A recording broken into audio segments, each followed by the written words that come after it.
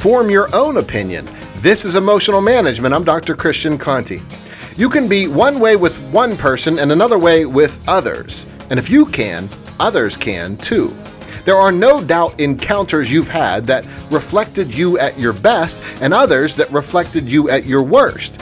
And it would be tough to swallow if the people who saw you at your worst changed the opinions of those who experienced you at your best. And if you wouldn't want that to happen to you, it's probably wise for you not to do that to others. In other words, if you have an experience with someone that's not great, but others have a positive experience with that same person, it's okay to respect that person's positive experience rather than try to make them experience what you experienced. We're all just human, and that's true of others hurting you as much as it's true of you hurting others as well. To increase your compassion, visit drchristianconti.com.